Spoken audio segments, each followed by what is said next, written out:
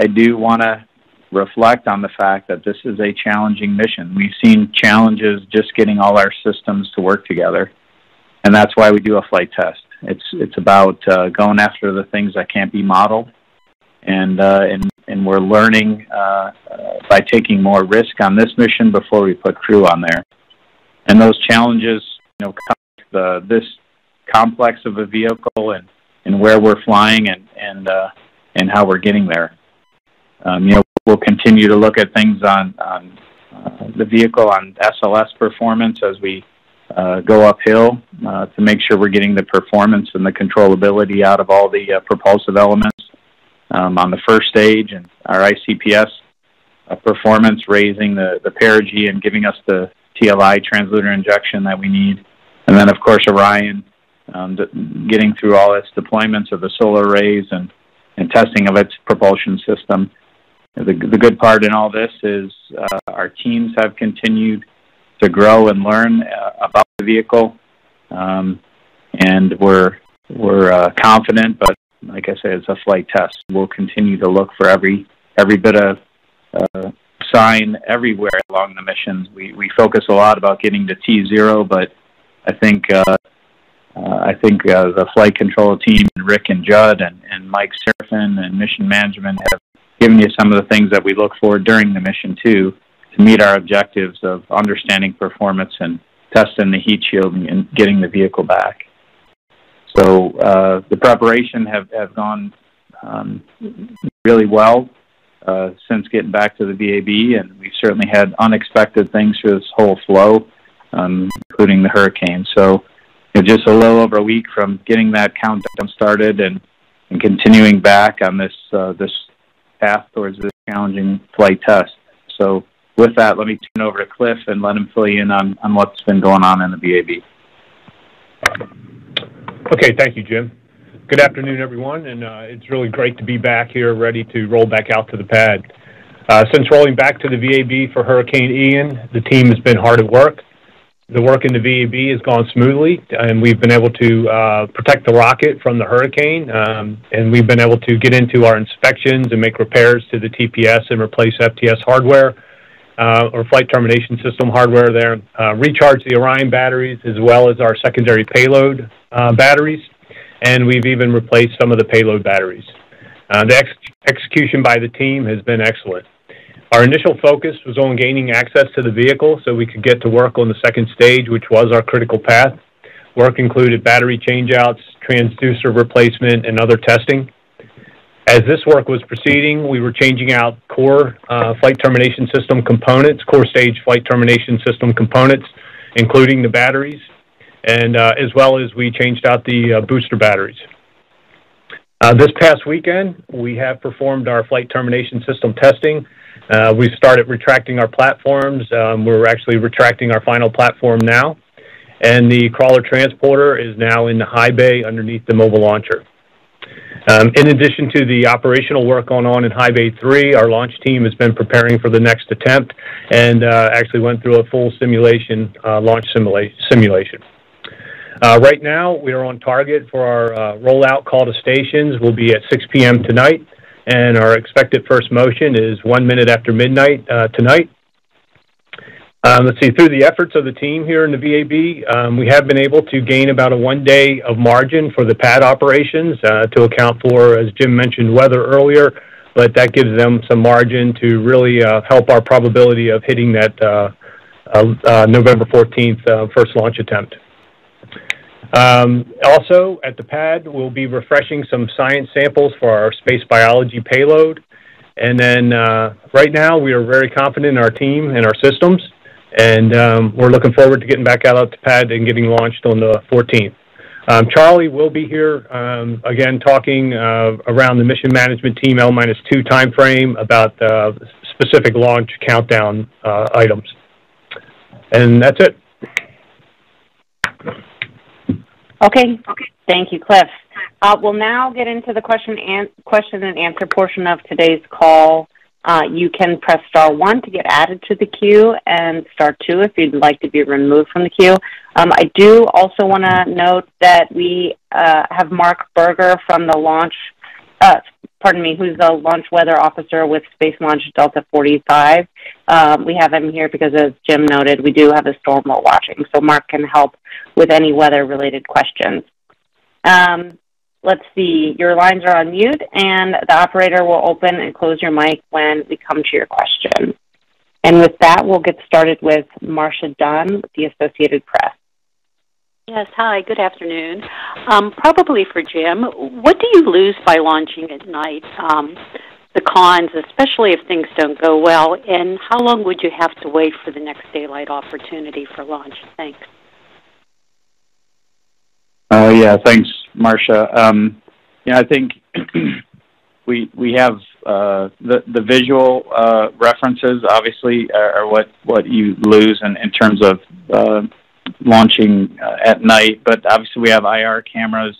We're going to get some visuals because just launching at night and the big fire coming out the back is going to help light things up for us too. So it's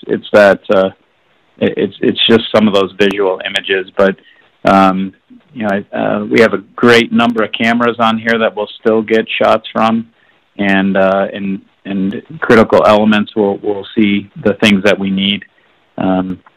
And then we get back to the daylight launches. Of course, I don't have my notebook here, but the daytime launches start, I think, around the 22nd in terms of when they would be daytime launches. We don't have access to those days in the window right now.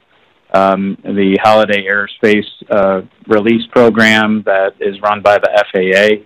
Our next opportunity beyond the 16th and 19th that we have clear is the 25th. We'd have to, again, work with our federal partners if we needed to open up one of those days to have access to launch in.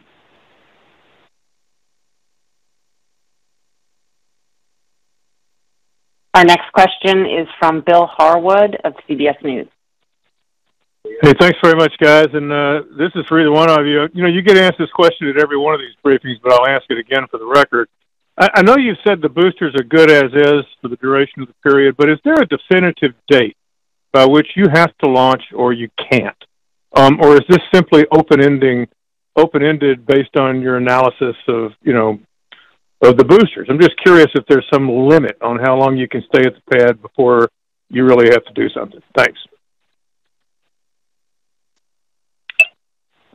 Yeah, let me give kind of the overall limited life thing, Bill, and I appreciate you asking it because we should keep it at the forefront of our minds, and I can tell you we did do that, and Cliff can maybe give you an example or two, or we did going back to the VAB this time. That, as I've said, we have a list, a number of things on a limited life item list. Each of them have a different revisit date. That's my term. When we have to go back and redo the analysis and look at the assumptions in the analysis, and it's really more a function of when do we feel like those assumptions are no longer good, and the boosters fall into that category. I think I would be doing our team and you a disservice by saying we can just go forever, because I don't think that's the case. I think we look at the analysis every time with a different set of lenses, thinking about what else could have changed. Just like we looked at the roll decision today, and we're talking about 40 knot winds, potential 40 knot winds for the storm. Well, how's that compare to what we looked at for Hurricane Ian, and how's that look for the duration?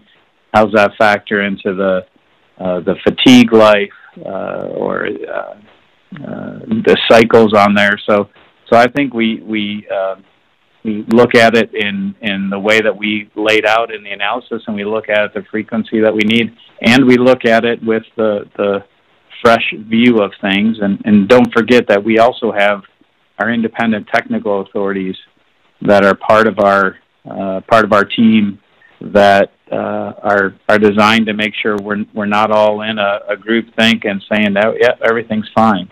Now I trust our team, our mainline team, to do that, but we also have that check and balance. So, Cliff, anything from a limited life that you want to talk about that you looked at in the VAB this time? Yeah, Jim. So, as you know, the batteries, particularly our flight termination system batteries, have a limited life on them, and we changed those out. Just to add to the boosters, we did do measurements even before we stacked, just in case we got into a situation where we needed to extend the life there, where we actually measured the propellant slump, as it was called, on each segment, so that could benefit an analysis if we got into this situation. So that is certainly paying dividends now. But like I said, batteries we changed out. We did have our sister programs look throughout their limited operating life items and make sure we were capturing everything required as far as changeouts. But batteries and our command receiver decoders also we changed out. So we took a look at all the hardware and made sure we were capturing those things to make sure we didn't run out of life on those.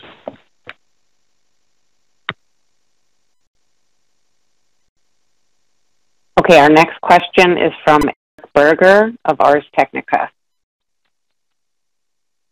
Hi, thanks very much for doing this. A couple questions. I think one maybe for Jim, maybe both for Jim, I'm not sure, but can you help set expectations for this launch period? How confident should we be or not in Artemis 1 launching, in the current launch period that ends November 26th?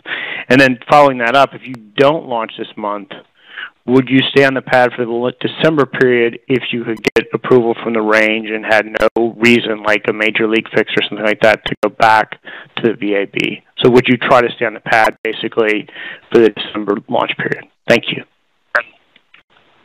Yeah, thanks, Eric. Yes, part of my answer goes with what I said up front in terms of being confident. I think we have three good attempts lined up right now, 14th, 16th, and 19th. I think what we've learned in every wet dress, our 2 launch attempts, and the tanking test help build our confidence. The unknowns are, I don't mean that as a cop out, but that's certainly something that can get us. I think when we're in that the final throes of the launch count. And, one thing can kick us out. One telemetry parameter can kick us out. We want to make sure that we're prepared for that. That goes into sometimes picking a longer launch window so that we have time to recycle and recover from it if we can, based on what it is. I think, again, I don't think we would roll out if we didn't feel confident we could get there. We're trying to protect 3 launch attempts at least in this period. I know I've gone back and forth with the team on their desire to keep 3, which I respect, and I'm not just talking about this one, just when we've talked about other launch attempts. And then as far as staying on the pad, I think we obviously were fortunate that the range heard us the last time, listened to our technical data, listened to the rationale, and I think if we were faced with that again and we didn't go in this launch period, we've talked about how a roll takes cycles and out of the tank, out of the vehicle, I should say, and the fatigue side of that. So we looked to do everything we could to protect that. And if we don't get there, I'm sure we'd talk internally about our willingness and readiness to go work with the range.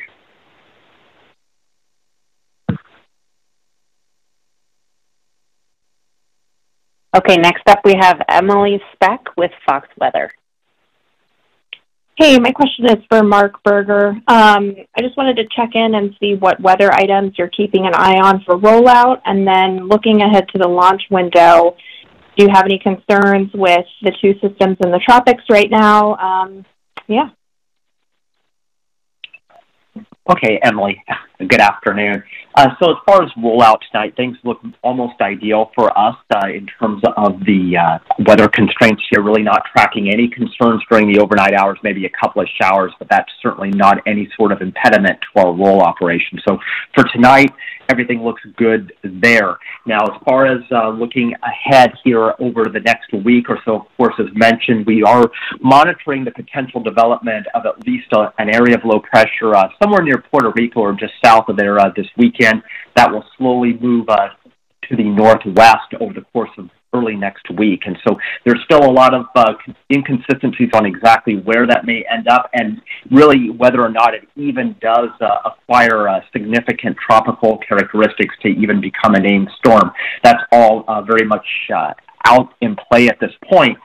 In fact, the National Hurricane Center just has it as a 30% chance of becoming a named storm. However, that being said, the models are very consistent on developing some sort of a low pressure, and regardless of whether or not it's named, pretty much what we're targeting is that for middle part of next week, especially as we go Monday night into potentially Tuesday night or early Wednesday, us having the highest impacts from that particular system as it approaches the Florida Peninsula. And so that may look like sustained winds of around 25 knots and potentially some rain squalls that achieve a wind gust of 35 to 40 knots. But again, those are well within our constraints as far as riding out. So again, we'll have impacts from that in terms of the wind, but again, we're not looking at any likelihood at this point of seeing a strong system emerge out of this. However, again, we are continuing to watch that for potential impacts into the middle of next week.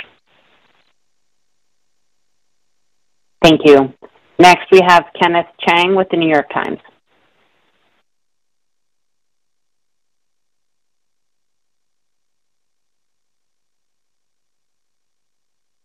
Ben, can you hear us?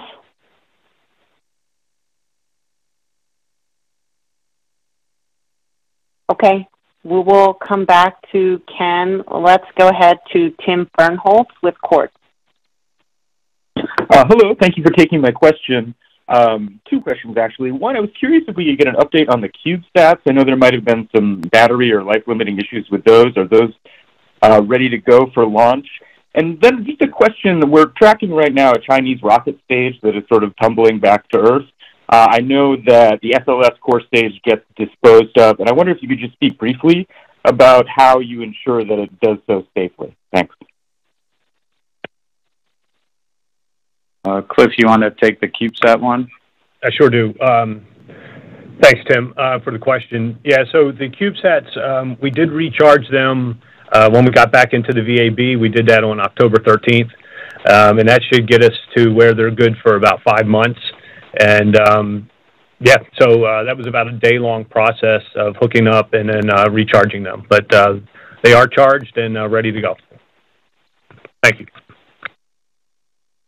And to the second part of your question, Tim, on the disposal of SLS, NASA, with the outer space, starting with the Outer Space Treaty and going through the Artemis Accords and our internal documentation, we have very clear direction to safely dispose of what we put in orbit. SLS has a very well-defined plan for disposal for all the different trajectories that it flies based on when we fly, and that disposal plan, puts the vehicle on a trajectory that after Orion separates, puts it on a trajectory to do a safe disposal, and where it doesn't burn up, it's in an area of the ocean where it won't affect anyone. But that is, I think, core to what NASA does, and is our responsibility to safely dispose of vehicles. And when we start from the get-go, we do that. And if there's an issue, as we've seen on a couple other instances, we correct that, and that's been from the get-go of SLS. That's been the plan.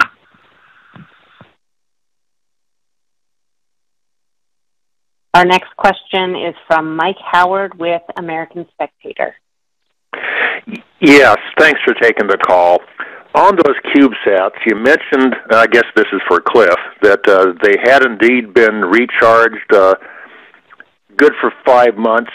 Is that all 10 CubeSats? I understood that only 4 had been recharged. Could you give us a blow-by-blow account on how the CubeSats stand as far as their charges go? and how long it'll take before we know which ones have actually got on mission. Thanks. Right. So, again, Mike, thanks for the question. So there are 10 right now loaded on the vehicle inside the Orion stage adapter. And right now we recharged 5 for this to give them a new charge. Some of them cannot be charged from the vehicle through the ground support equipment and be recharged. So those are identified. I don't have the list in front of me of exactly which ones those are, but there are some that just by their design cannot be recharged through the GSE. So we recharged what could be recharged in the configuration we're in the VAB, and that's kind of where we are. And Mike, if you can reach out by email, we are happy to send you a list of which items were, which payloads were recharged, if that would be helpful. Okay, our next question is from Ken Kramer with Space Up Close. Hi, thank you for doing this, and hopefully everything will go well. I'd like to ask about the flight termination system batteries. Right, so you recharged them or replaced them. Can you tell us anything about the status of those batteries when you checked them? I mean, were they still pretty well charged? Did they meet the requirements that you needed for the Space Force, or what was their status? If you could clarify that a little, thanks. Yeah, so Ken, I don't have the data on the batteries we removed in terms of their charge status once they were removed. As far as the batteries we did, the new batteries that went back in, that was all completed, the actual activation of those batteries earlier in October. And then we went ahead and changed them out, like I mentioned earlier, into the core stage flight termination system batteries were replaced. The booster flight termination system batteries were replaced as well. And again, those basically the booster has approximately 120 days of life on the batteries from activation, and the core stage have 90 days. So as far as what's in the vehicle now, we're obviously in very good shape. I don't have the data, again, right here to say what the charge was, after we removed them.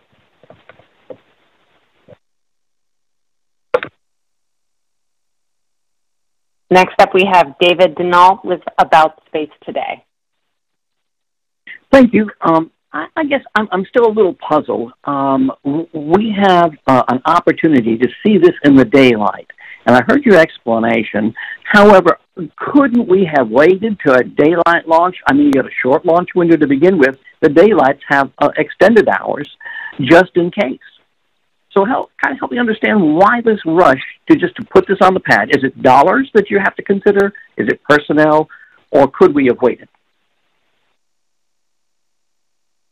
Yeah, so I guess, we're our goals, by the way, the 120-minute windows aren't just unique to daylight. We have those at nighttime as well.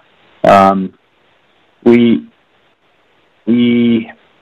don't see it as a barrier to getting the data that we need. In this launch period, we're limited by the days we can launch based on the FAA requirements that are put on us. And in the end, we're comfortable launching at night, and we feel like we're going to get the imagery that we need to track the vehicle, to understand what might come off the vehicle. We know there's going to be some of that, but we'll get that from the radar and the infrared imaging that we had. So from our perspective, it's okay to launch at night, and that's where our technical teams got to. Our next question is from Jeff Faust with Space News. Hey, good afternoon. Just a quick question on the FTS batteries. How long does the current certification on the batteries run to? I assume it goes through the upcoming three launch windows, but if you need to slip to the 25th, would you have to go back to the range and seek an extension as you did earlier? Thanks. Right. So right now we are certified. The batteries are certified. Again, both the booster and the core stage batteries were activated in the second week of October timeframe, and the core stage batteries have a 3-month life on them. So that would put us into the January timeframe, and then the booster batteries have approximately 120-day life on them, and that would put them into February. So as far as covering launch periods 28 and 29, from an FTS standpoint, as far as the battery life, we'll be okay. We're good. And then obviously, like Jim said earlier, if it comes to it, and that would be something the NASA, would go forward to the range and discuss if they want to extend past the current 25-day waiver.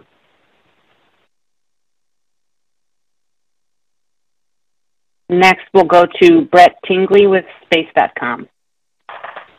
Hey, thanks for taking my question. I'm just wondering, following all of these scrub attempts and a lot of the public criticism of the program that's been out there in the media, what's morale like among the Artemis and SLS programs? Hey, Cliff, why don't you talk about your team down there, and then I'd like to make a note at the end.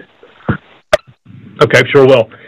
So, Brett, I would say from the standpoint of the Kennedy team, when we had to roll back from the hurricane, I will tell you it was disappointing. But what I will say is the team immediately got to work. Literally, when we were allowed on center after the hurricane, got to work. And the best way I would say, the enthusiasm and the efficiency of the team has been tremendous, outstanding, as a matter of fact, to where we were able to recommend to NASA leadership, a November 14th date, and that was as soon as we rolled back, and that had a few days of margin in it, and we were able to keep that margin to where the team constantly performed, to very high level of expectations, and put us in a position now where we're ready to launch or roll out and get ready to launch on the 14th. So, we are back in terms of ready to go and excited, down here.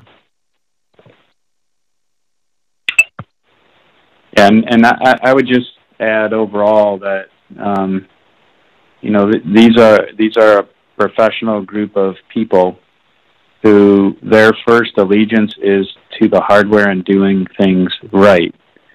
And when we give you all the discussions like this, I appreciate the questions and the ability to kind of address things like you just said. Hey, the criticisms that are thrown our way. We're spending taxpayer dollars. We should be open to criticism and answering questions, but it will never put us in the place of pushing too hard to launch too fast or making a bad decision. I think we're making decisions in along the lines that we've been asked to, that we've set up our processes to do, and the criticisms that come our way, I'll take 100% of them. And explain them. I can't say we're going to agree in the end, but I will always answer the critics that we have. And what I ask the teams to do, and I hope they do, is they just focus on getting the hardware done and doing it the right way. So thank you for the criticisms. It gives us a chance to tell our story, tell about the hard things we're doing. As I mentioned, this is a really difficult mission, and there's chance for things to go in anomalous ways. But our job's to figure it out, and our job's to do the right thing with this hardware, and that's what we're going to do every time. And we'll be here to answer your questions and criticisms every time too. Thanks. Our next question is from Elizabeth Neary with Monarch Granger student newspaper. Hello, can you hear me? Yes, we can. Okay, thank you. Thank you so much for answering our questions today. I was wondering, what do you hope to discover through the Artemis program, and what impact do you hope to make on the next generation?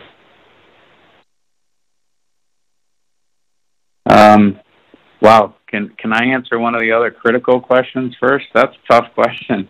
No, it's not. It's great. Thank you for being part of this, by the way. I'd like to learn more about your newspaper. What we're really hoping to discover is the history of the moon and how that relates to the history of Earth, and what we can learn about terrestrial planet formation and evolution. And we're going to do that by putting robotic missions and humans on the surface of the moon and doing strategic science that has been called out in our decadal surveys. And while we're there, we're going to operate systems in a partial gravity environment that will help us learn how to operate in that environment, which is very similar to Mars. So we're ready to send people onto Mars. And we're also going to operate in orbit of the moon to stage our missions from, to do science from, to look at space weather effects and test some of our systems there before we go on to the moon. And my hope from an impact perspective, and I talked about the science and strategic science that will happen, but honestly, my hope is that folks like you who are in school today, at all ages, can see themselves in the people that work on our programs, the people that we're going to land on the moon, and are inspired to go take on careers in engineering, math, or science, and take my spot or Cliff's spot one day.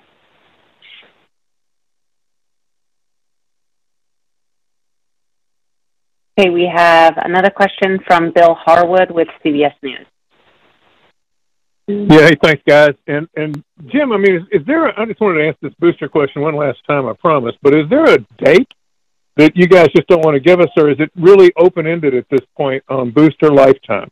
I mean, I know you guys always have an end date on stuff. I'm just wondering, what is it for the boosters as of today? Thank you. Yeah, Bill, I don't have the limited life list here in front of me to tell you, like, when I answered your question earlier, to tell you like how frequently we do that analysis, or what that revisit date might be. So what I'd ask is let me work with John Honeycutt and his team on SLS and get you that revisit date or revisit time period and see what that date might be. Okay. Hey, Jim, I do have some dates in front of me as far as Thanks. The left and right-hand motor segment stacked. It's when we did the original, when you stacked your first segment on the aft segment, you start a clock. That was originally 12 months, and it's currently been analyzed up to 23 months. And that expires, one piece expires on the 9th of December of this year, and the other one is the 14th of December of this year. And then there's a booster environmental exposure LOLI as well that expires December 15th of this year. Yeah, and then we'd go back into an analysis cycle to see where we could do that extension again, much like it was for the first one, as Cliff said. That was initially 12 months. Thanks, Cliff. We'll go to Eric Berger with Ars Technica. Hi, thanks for coming back to me. Just a question about sort of the impacts of Ian. Were there any damage to any Artemis facilities outside of the VAB? I know you probably did some pretty detailed inspections of the crawlerway, the launch pad. You haven't said anything, so I assume everything's fine, but I just wanted to clarify that sort of, what your posture was after the hurricane in terms of any damage to the site. That from the Kennedy Space Center standpoint, no, there was no real damage that impacted our ability to get back to work right away after the storm passed. From the vehicle standpoint, we rolled back into the VAB. The doors were shut, so all was well there. The pad was fine as well. So there was no damage to any of the exploration ground system facilities. Our next question is from Marcia Dunn with the AP. Yes, hi again. I'm wondering if the recent work in the VAB uncovered any potential hydrogen leak causes, any weak spots, smoking guns, anything else that you might have found to explain the rash of leaks that occurred with the early launch attempts and even the testing.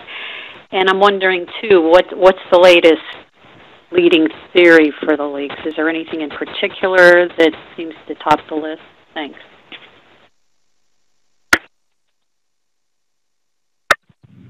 Let's see, Jim, I can talk, I guess, the work back in the VAB from the standpoint of that hydrogen leak. There's not really a smoking gun per se. We did not open that cavity back up in the VAB. As you recall, we did a tanking test at the pad to test the system out, and it really became a function of controlling the pressures with the hydrogen sphere, and being able to work those pressures to the point where we were able to then get the leak under control and then actually control things and how we load. And so that has gone into our procedures and how we'll attempt our next attempts. So like I said, we did not go into that area. We did not break that interface since that tanking test. And we feel pretty confident that we're, through the loading procedures and controlling the pressures, that we understand it much better now.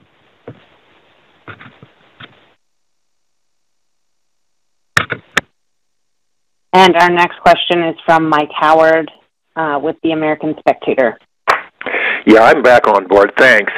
The question about when NASA will have an idea or be able to report out on which of the deployed CubeSats actually were able to get on target and stay viable. When can we expect that kind of a feedback? Yeah, I think some of it is the answer. It depends. Some of the CubeSats that we weren't able to recharge, just based on their configuration in the vehicle, no matter when we rolled back. Some of them, they may need to charge some. Their solar panels may need to gather enough sunlight to charge their batteries before they go, and that's really just going to be dependent on their state of charge when we deploy them.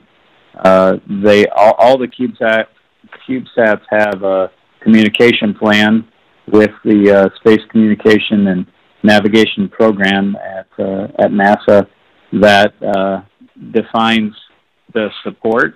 They all have contingencies, so I don't know that the specifics. We can go see if there's a specific anticipated timeline, which I'm sure there is, but I will tell you it's probably got some variability in it, just the way CubeSats work, let alone ones that need some time to charge. So let us take the action, Rachel, if we could, to follow up there. We will do that. And I don't believe we have any other questions in the queue, so we will go ahead and wrap up. I want to thank everyone for joining us today. You can follow the rollout activities on the NASA Artemis blog, which is available at blog.nasa.gov/Artemis. And you can also watch the rollout activities on the Kennedy Space Center Newsroom YouTube channel. We'll have a live stream of the rocket in the VAB beginning at 6 p.m. tonight prior to its departure for the launch pad. And in addition, we will have a replay of this teleconference online later this afternoon. You can find that by visiting the Media Resources tab at nasa.gov/Artemis-1. And with that, thank you for joining us.